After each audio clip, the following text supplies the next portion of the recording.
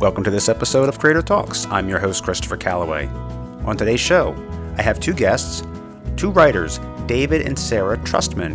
Back in 2016 at the Baltimore Comic-Con, Dean Haspel, a former guest, said to me, you should go meet this guy, David Trustman. He's doing some really cool stuff. And it was after that he and Dean got together and worked on the book Godslap.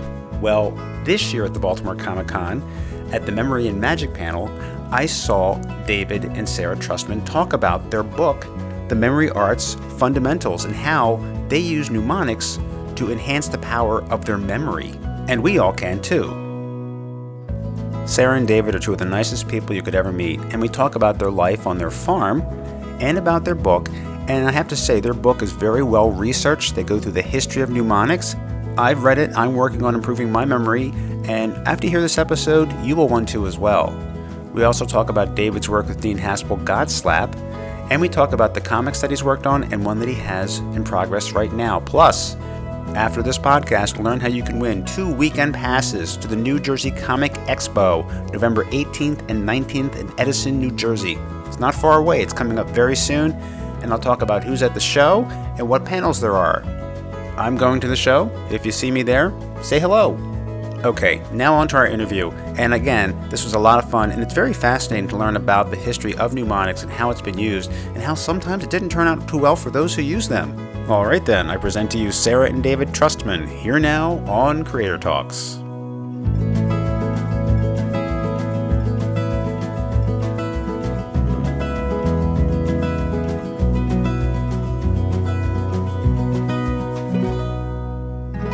Sarah and David, welcome to Creator Talks. Hello, thanks for having us. Thanks for having us. I wanted to ask you first about your life outside of books, writing and illustrating books. You have a farm. Yeah, we do blackberries, blueberries, raspberries, and Japanese persimmons occasionally.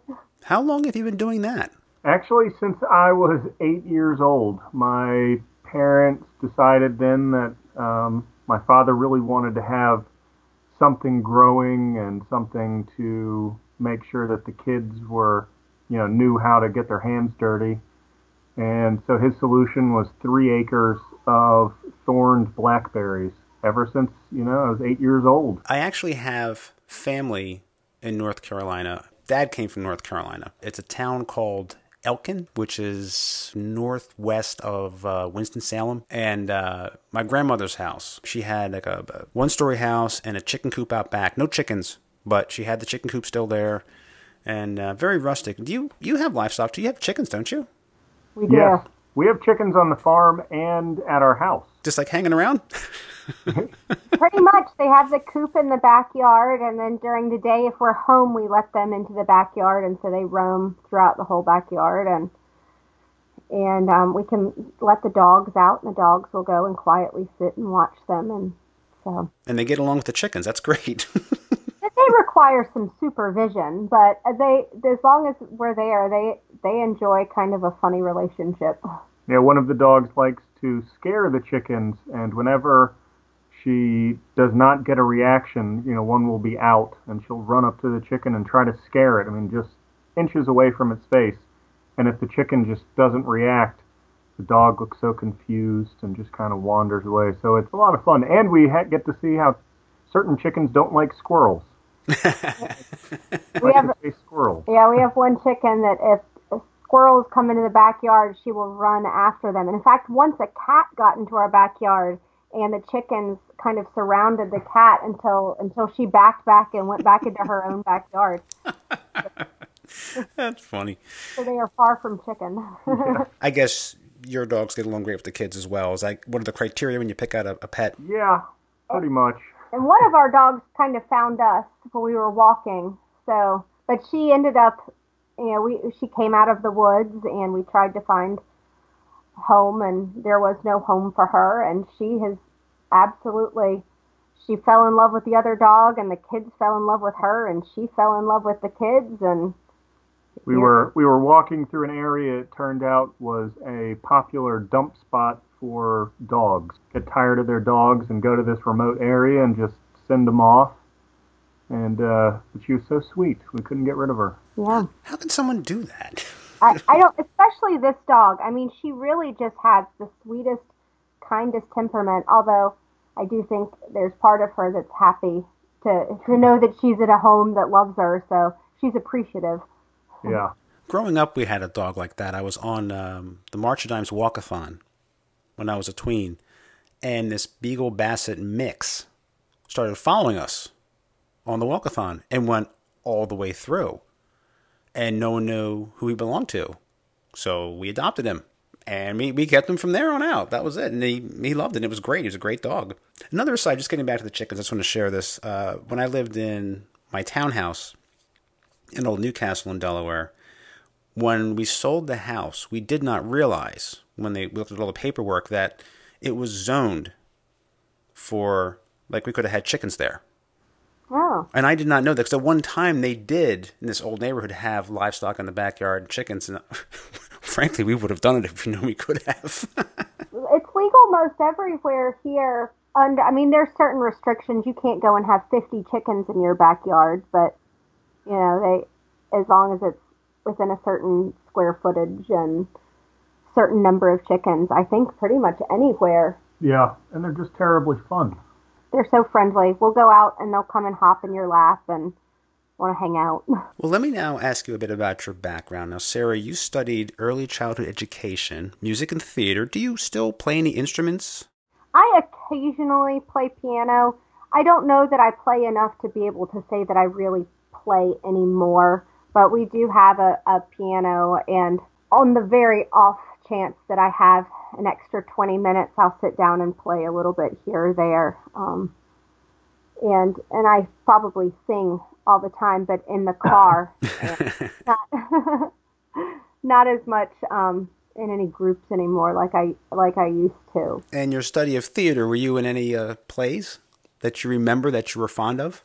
Oh, I've been in so many plays. I don't know that I could go through them all, but my all-time favorite role was I got to play Caliban in The Tempest, which is traditionally played by a large man, and I am 5 feet tall and not a man.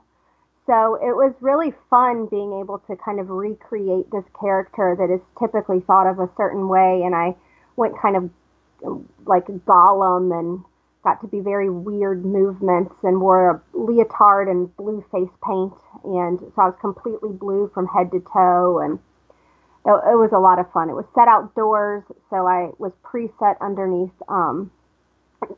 the stage, so I had to lay under about 16-inch high roof on the ground in the dirt and wait for like 45 minutes for the show to start. But it was so much fun crawling out for the first time, and people would gasp because they had no idea I was there. Now you're also an advocate for childhood education. So how did you get involved in that? I mean, understanding your background in early childhood education, but what drove you to be an advocate for it? A combination of things. My mom is a teacher, and I see the countless hours she puts into school outside of when she's at the school. I mean, sometimes she's in the school building until 8 o'clock at night, but then she comes home and it's what she does until the wee hours of the morning and on the weekends. And then, we have kids, and I got involved in the PTA at our daughter's elementary school, and there was just a really great need to get other parents involved.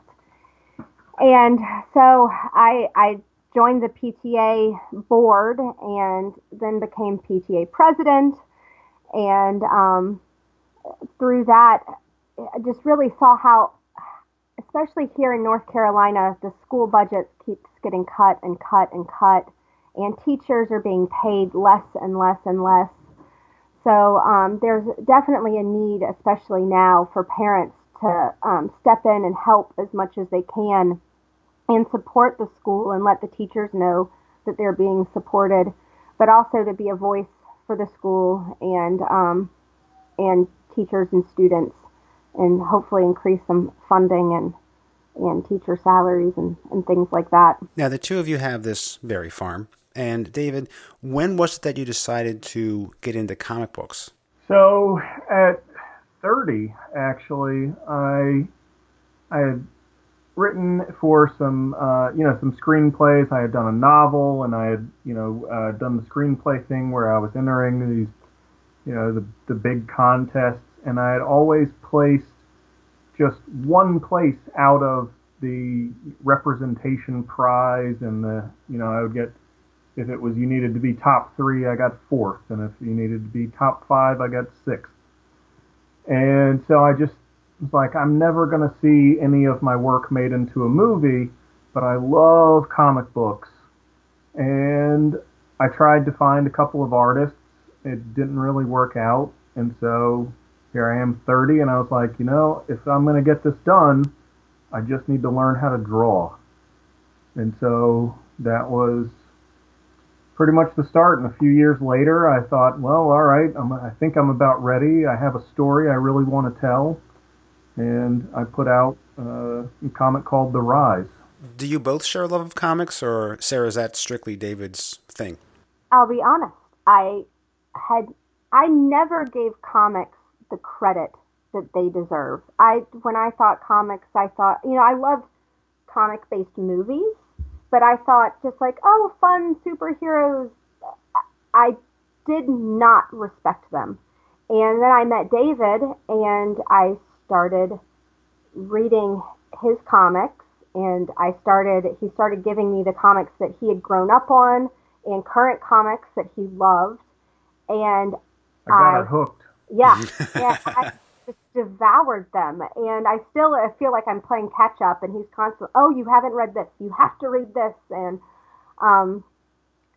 so now I absolutely love comics. And so even more so, I feel passionate and spreading the word that comics are awesome, and there is a story for everyone, and they are deep and intellectual and fun and moving and everything a good book is. Comics are that and more. But that's one of the things I have, I guess, to thank David for, was introducing them to me. So, David, what was it that you read growing up that you shared that got Sarah hooked? Oh, Peter David, Hulk Run. Spider-Man, and then even I got her started on Ultimate Spider-Man, and then led into, of course, Walking Dead and Invincible, and then, just everything that I can think of. Savage Dragon, every single Mark Miller, anything to do with him. Were you apprehensive about it, or was the farming and the other work enough to support you so that you could do your own thing, could produce your own comic books? Well, yeah, and I mean, there was a time I was living in a warehouse out by the airport. I mean, I was just like, I really want to learn how to do this. I really want to tell stories the right way. I want to make them engaging. I don't want to make this a part-time gig. So it was just, for me, it was like, all right, I'm just going to make my focus learning how to do it right. Living minimalistically. Yeah, I really am suited to that. Well, I want to get into the book that the two of you put out, 2 books actually, but start with the first one, The Memory Arts Fundamentals. Now, I saw you in Baltimore, I met you there, and people are like, Chris, you're always bringing up Baltimore. Well, it's close, and I really enjoy it. And I went to your panel at the Baltimore Comic-Con, and I was so impressed. I was glad I went because it was not what I expected to see at a panel, talking about memory and magic, and then it led into your book, which helps to explain and helps teach you how to improve your memory so you can remember things through illustration, through images, through building memory palaces. And I'm working on it. I'm still working through the book, but I am going to master this before the end of the year. I made that commitment to myself. I need the help because my memory is crap. And so tell me a bit about it. The book teaches mnemonics. Memory is using pictures and illustrations, and the technique is important. It works well if the images are bizarre and outrageous. It helps to remember things better that way. Please explain how this method is different from what we all do, what we've been taught to do through school, which is the harder way, is through rote memory versus using these images. Why do we do things the rote way when this seems to be so much more effective? Well, we think it's easier. Throughout history, using mnemonics and using visual memory, at one point that was the way you learned everything. And you didn't have access to books, and so you had to, if you did get your hands on a book, you would read it and you would memorize it so that you could go through it again, but in your mind once you didn't have a copy in your hands. So at once it was necessity. This is just how everyone did everything. And at various times, due and largely to the relationship with the church and mnemonics, they would come in and out of fashion. So there was some time that the church would say that this was a great thing, and this was the way that you should memorize scripture, or this was the way that you should memorize even facts about scripture, or if you were going to do a sermon, you should make it into visual images that you can go through in your mind to remember what you want to say when you're preaching. But in other times, because they're these outrageous, crazy-sounding images, they seemed demonic to the church. And so you would have someone who would be talking about all of these crazy things, and it sounded like these incantations and spells being cast, but really they're just going through these silly pictures in their mind that is triggering certain things that they need to remember. And so there are times that the church actually turned around and would burn monks at the stake for knowing these memory techniques. And so due to that, they would then go out of fashion and they wouldn't be used. Or you'd have one person who would have a bit of fame and would not understand the methods, and then, they would say something bad, and of course all the people who like that person would repeat what they said, and it's dumb, it's silly, it doesn't work.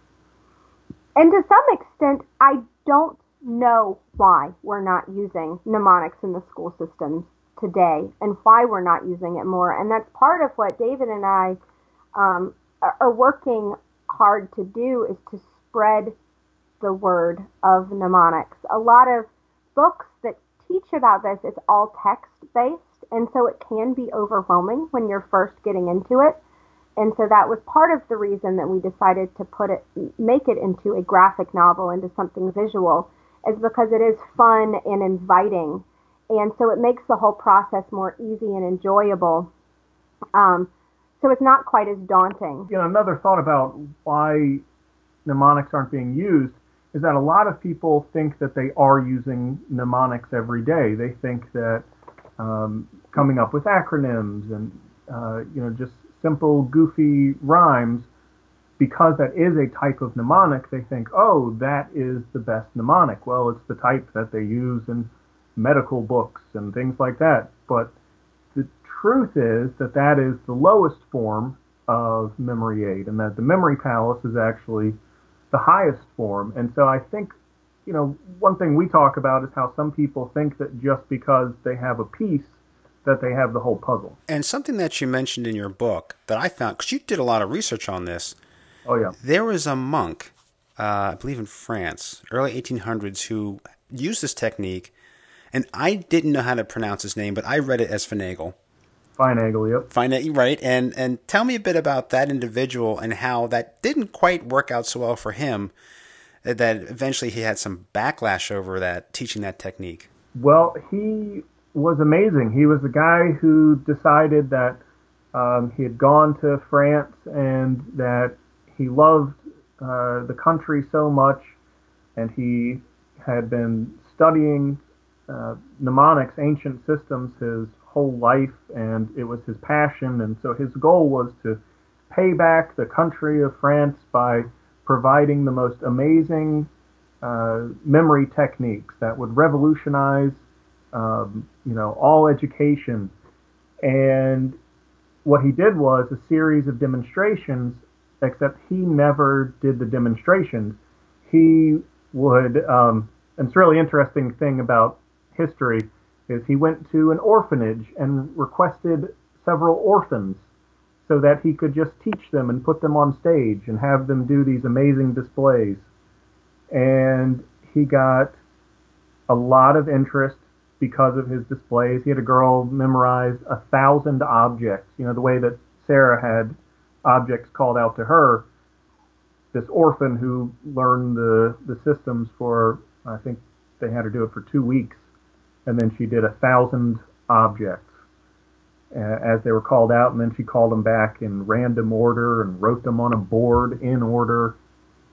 But he picked up a lot of famous clientele. He had a school, and then one playwright just didn't like him and made fun of him, and a term in, I believe it was 1812, the same year that Feinagel decided he could no longer stay in France, the word finagle appeared in France, and it was to trick rich people out of their money. And so here's a guy who his greatest wish is to just give this country the amazing gift of memory, and launch their educational system beyond all other countries. And now we know his name is Finagle, and it's not a good one. Because one person didn't like him for whatever, probably some personal reason, and then worked to badmouth him. It looked like the playwright had a crush on an actress, and that the actress was a student of Feinagel's, and who knows what exactly the reason was, but it was enough to ruin the guy. And he wrote a book, The New Art of Memory, but he didn't take all the credit. He went back and attributed this technique to, throughout history, to those who had used it. Yes, and that's one of the things we admire about him so much, and he's inspired so much of our systems, is his love of the history of mnemonics and making sure that doesn't get lost. Yeah, he just really took care to document everything and to provide. In his book, he provides excerpts of different manuscripts just so other people who might not have access to them in the future could have access to them. So in that way, the guy just, how do you not admire someone who cared so much and had such foresight? And this technique goes back thousands of years, and in fact, back to the ancient Greeks. And you related a story at the panel about a Greek dinner party gone bad that gave rise to the loci method. Would you tell us what happened at that dinner party? A guy named Simonides was having dinner with a large group of people. He was called outside, and the building collapsed, crushing everyone inside. The bodies were not recognizable, and when the family members came to collect the remains of their loved ones, they had no idea who was who.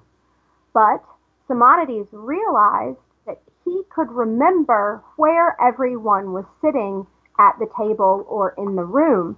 And so in that way, he was able to go around and identify the bodies because he knew where they were sitting. And so this led him and others to realize that our brains naturally remember things in two ways. One, as images, something visual. Two, we remember things as locations and spatially in the world around us. And so from that realization, they started developing these memory palaces where you imagine a location in your mind and then store information there as pictures. And that's what you've done with this book. And David, you've added watercolor images to the book to help remember these, and they're actually great illustrations. Did you draw those from 19th century pictures? Some of them are referenced. We, at the time, for a couple of them, we actually had a couple of horses on the farm, so I referenced those. And really just kind of tried to have fun making a fanciful but almost realistic land, and just really trying to pay attention to encoding the images with the numbers the right way. Yeah, maybe I read that into it, because in reading the book, this is based on Middle Age techniques and 19th century books. So I thought maybe that had some influence on how the path was developed. The path was developed, one of the large influencers would be Feinagel. And the big thing about how we've designed this path is that each location looks like the number that it represents. So, number 1 is a tower. Location 1 is a tower that looks like the number 1. Location number 2 is a swan that looks like a number 2. Some of our locations we kept are similar to locations that Finagle used. Some of them we did have to update because he used some objects that are no longer. Yeah, not too many people are throwing the name Sisyphus around. Okay. So we modernized them a little bit and then had to figure out how to work the numbers into each location. So when you look at the image, you can find a number hidden inside. Yeah, it's interesting that you have ace through like king of the cards. That's the first 12 things you learn. And then you have this path of like 26 stops to start out with in book one, the first book, book A. And just kind of looking ahead, I could see how you had each picture broken into quadrants and how you can then take, remembering those cards and place those in the quadrants.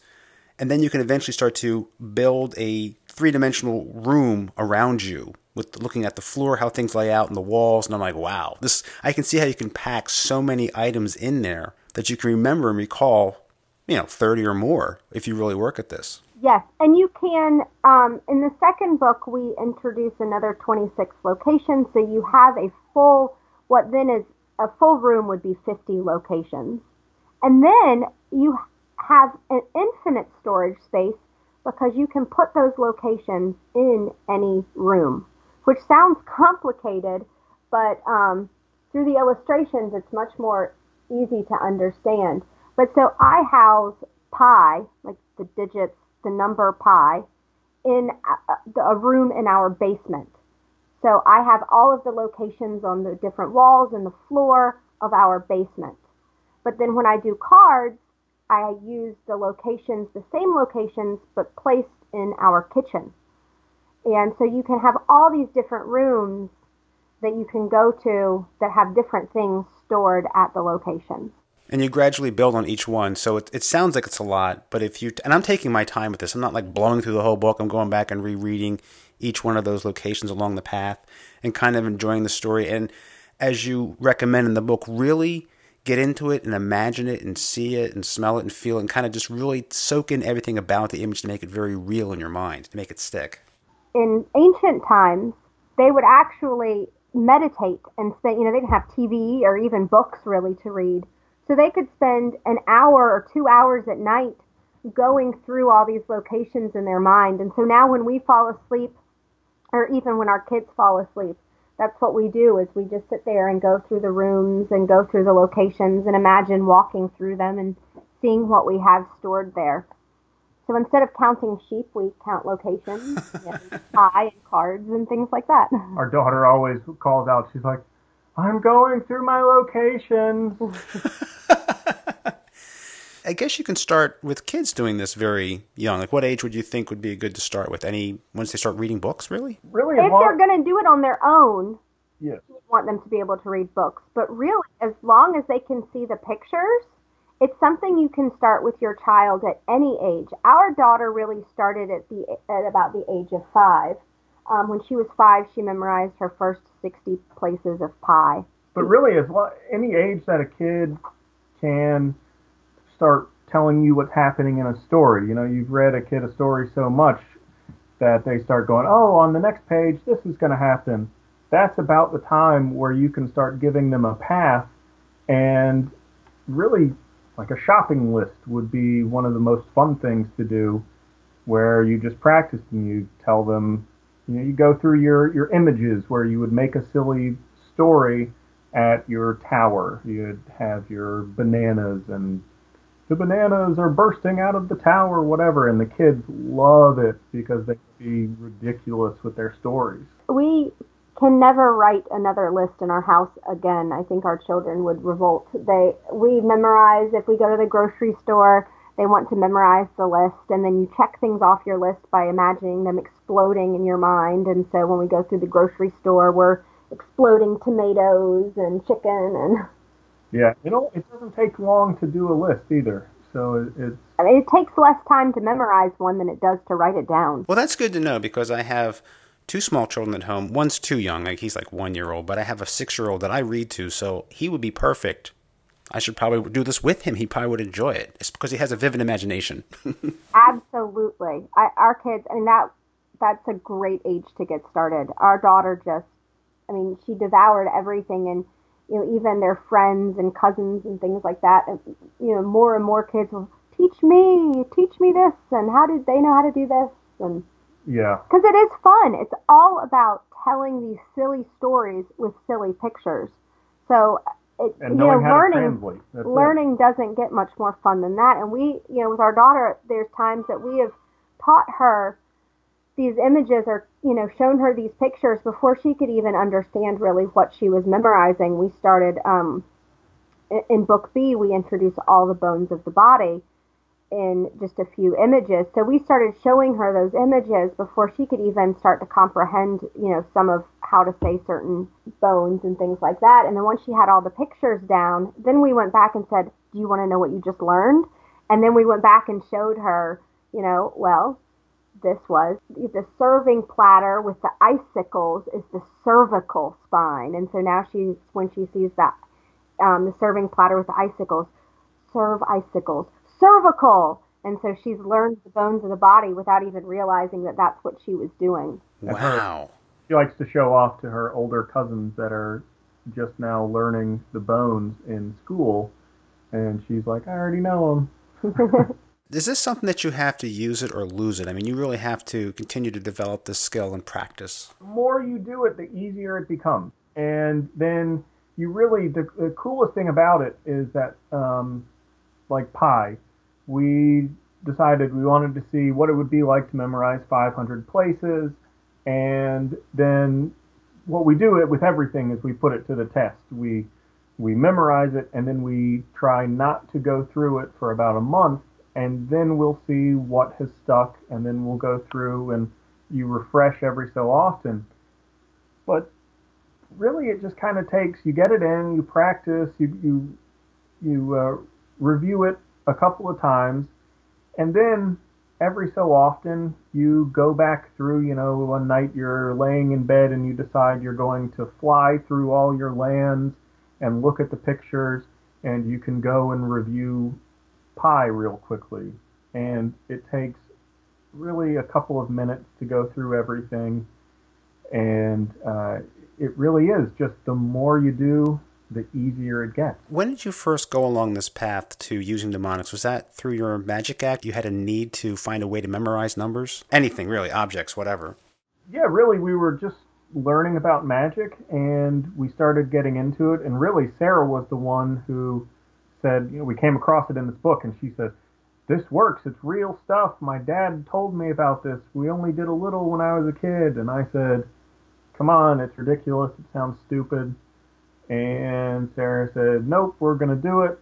And so we gave it a try, and then it just opened our eyes up, and we thought, why isn't this in schools? This is too good. Yeah, we found a magic trick, the one actually that you saw in Baltimore, when the audience calls out a random list of objects, and you can do it up to any number. Usually we do about 30. And then, so it's called out in order, and then you can call back and say, well, what was number 27? And you can tell exactly what object was in the, called out at number 27. And, they can say, well, call it back in only even numbers and go backwards from 30 to 1. And, you could do it that way or in any order that they ask for. And so we learned that simple magic trick, but that uses mnemonics. And it was just so incredible. We had so much fun. It was so easy. And the whole visual aspect of it really got us interested in realizing that there was a need for this to be shown visually, not just written about. There are probably people out there saying, well, that's fine if you're doing magic or what have you, but I have my smartphone. I don't need all that. I can just keep all that information in there. But you mentioned a study in your book that talks about digital amnesia. You reminded me of it when you said use it or lose it. Really, that is the truth with your brain. Your brain is just like any other part of your body, that it needs to be exercised. And if we sit there and rely on everything being in our phones or on our computer or our tablets, and we're not storing things in our mind anymore, then we are going to be losing some of these vital functions of our brain and thinking and critical thinking and processing. And when you go to write something or when you go to make any type of critical decision, it's what's inside your head that helps you reach the correct answer. You can't Google everything.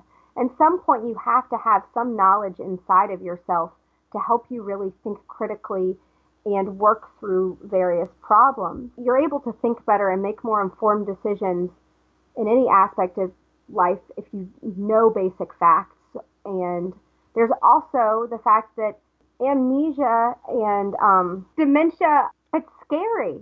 That is something that people are afraid of. And the one thing that scientists are able to agree on, that while we don't have a cure for dementia, we don't have a cure for Alzheimer's, with the brain, if you use it, you have a much smaller chance of losing it. And so if you're using memory and you're practicing memory every day and you're doing even just fun, simple things like, well, I'm going to memorize 100 digits of pi.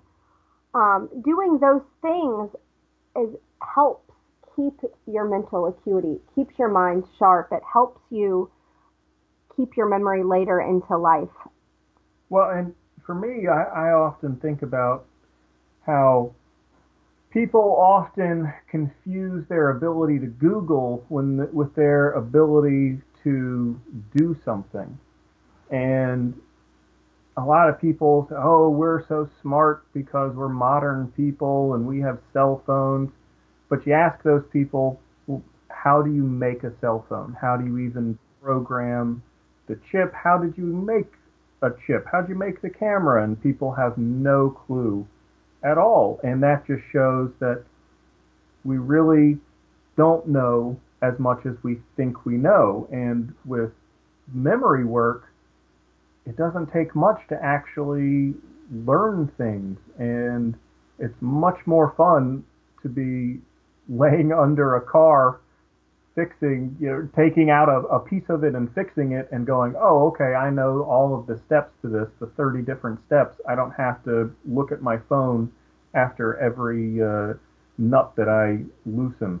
And David is speaking from experience. He replaced the radiator in our car by he watched a YouTube video, and as he was watching it, he just memorized the steps so that he then could just get under the car and go through the steps and do them without having to ask me or to pop out and watch the video again. And so it is it's very practical.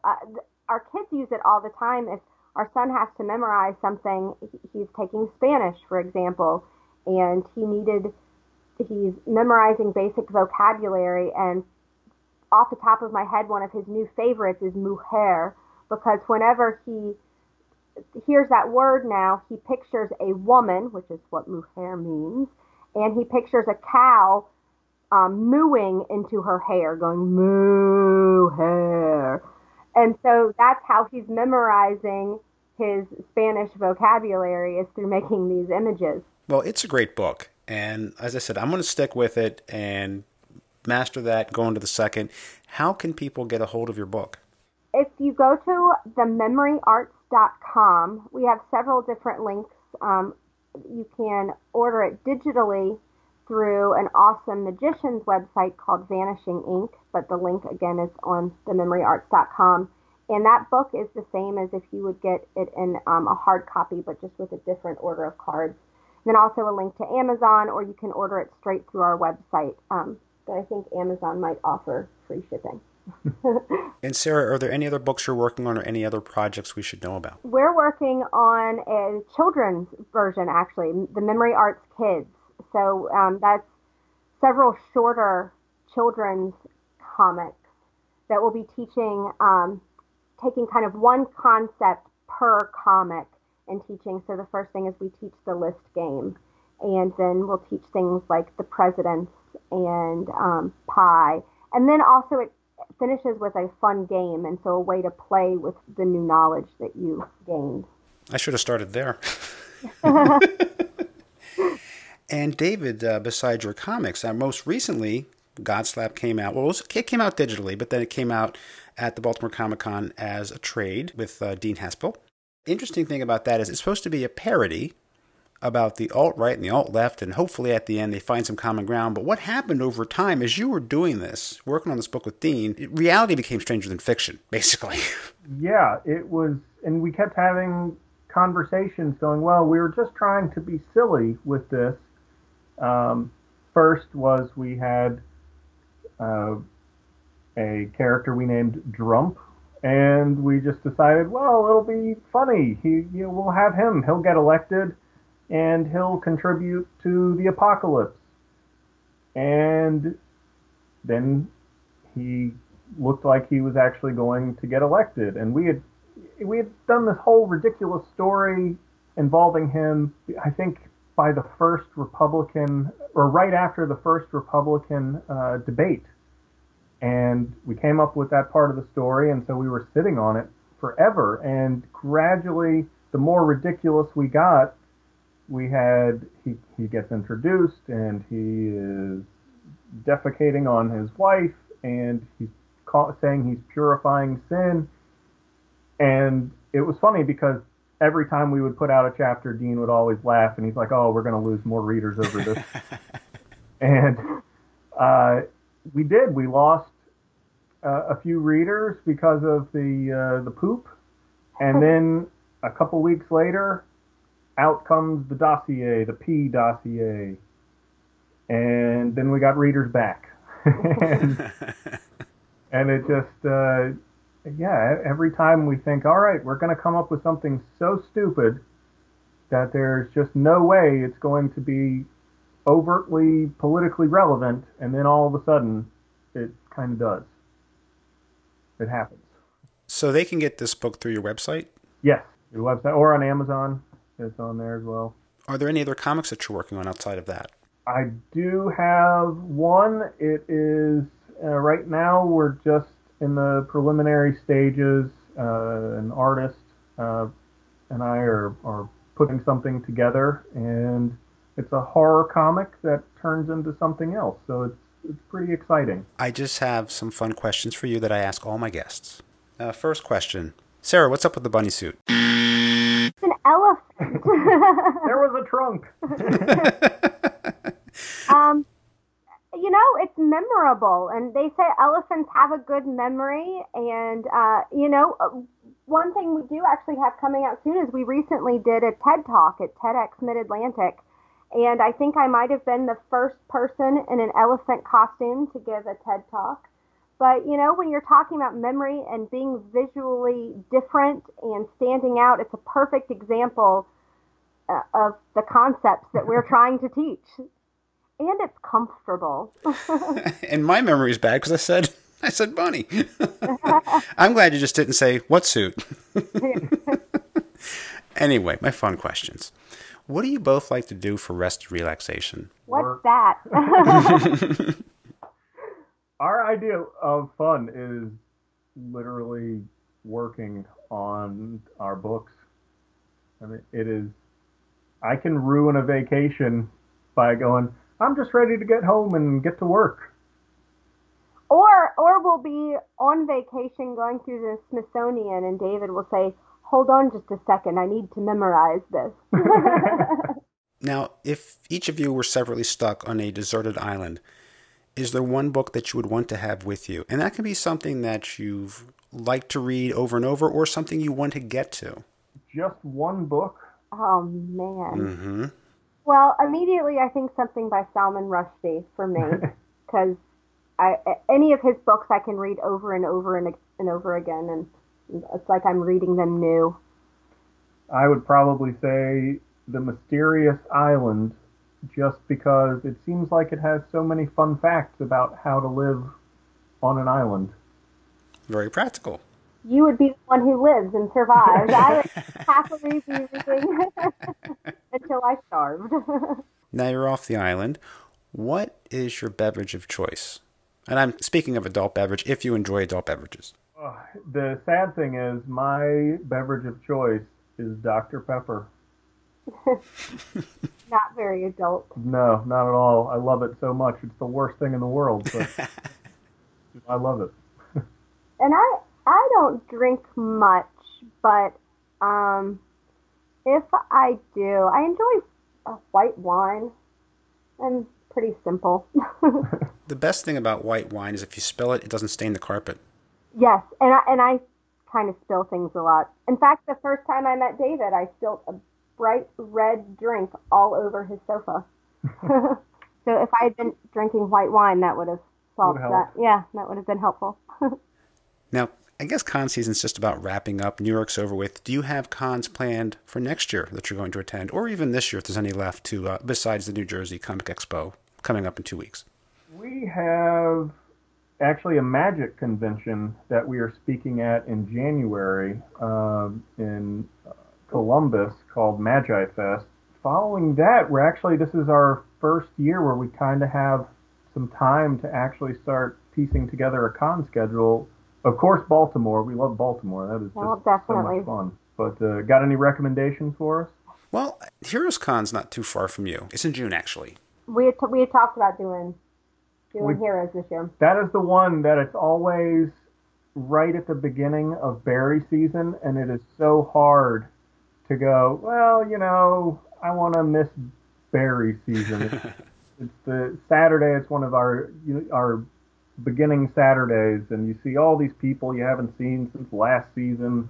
And for berries, you work year round for this, little window of time. So when that, all your work from, 365 days is finally...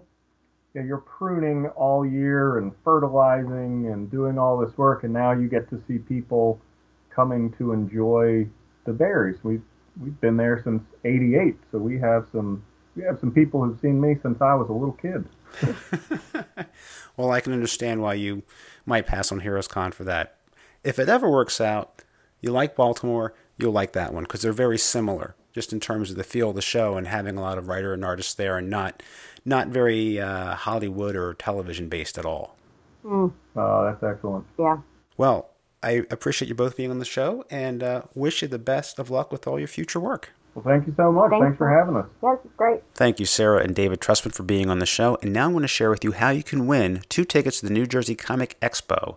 It is in Edison, New Jersey, November 18th and 19th at the New Jersey Convention and Expo Center. As you know, I'm on Twitter under @CreatorTalksPod. I will post this episode on Twitter. All you have to do is follow me, like the post, and retweet it. That's it. Follow, like, retweet. As simple as wash, rinse, repeat. Do that, and you will be entered to win 2 weekend passes to the New Jersey Comic Expo.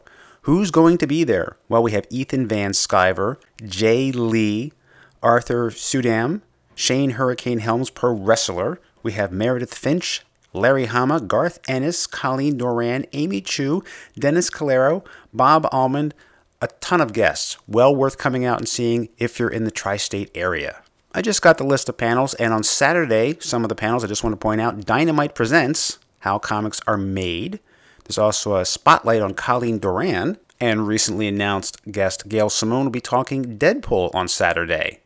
Now, how about Sunday? There's a panel on writing comics the Dynamite Way, storytelling on the page, cosplay 101, and armor making, and there's a panel called Hey Kids Comics. Some of the top writers, cartoonists, and editors working in modern comics for kids tell stories of telling stories for the toughest audience around. So just follow me, like the tweet, and retweet it to be entered for your chance to win 2 weekend passes to the New Jersey Comic Expo. Good luck! Thank you for listening to this episode of Creator Talks. The podcast is available on iTunes, Google Play, Stitcher, Podbean, and YouTube. If you like what you hear, please rate and review on iTunes and Stitcher. Don't miss a single episode each Thursday. Subscribe, it's free. A new interview will be available each week, and sometimes there'll be a second, maybe even a third interview that week. You can send me feedback and comment on social media. I can be reached at Creator Talks Pod, that's at Creator Talks Pod on Facebook and Twitter. I'm also available on Instagram, Creator Talks Pod, There I will post pictures while I'm on location, as well as my Saturday Silver Age or older and Sunday Bronze Age Spotlight comics from my personal collection. Don't forget to visit my website, creatortalks.com. There I have listed the latest episode on the homepage, plus a playlist of all the episodes to date that you can listen to online or download. In addition, on the site I will be posting my recommended reading picks, as well as written interviews with creators. Also on my YouTube channel are video interviews with creators on location at comic conventions and elsewhere. I know you have a lot of entertainment to choose from and a lot of podcasts to choose from as well. And I thank you for making the time to listen to this one, your best source for comic book writers, artists, and creators. There are more interviews in the works, and you never know who it might be. It is my distinct honor and privilege to speak to these creators and bring you those interviews each week. I'd like to thank my executive co-producer, who makes this possible, Mrs. Calloway. That's all for now. For Creator Talks, I'm Christopher Calloway. Until next time.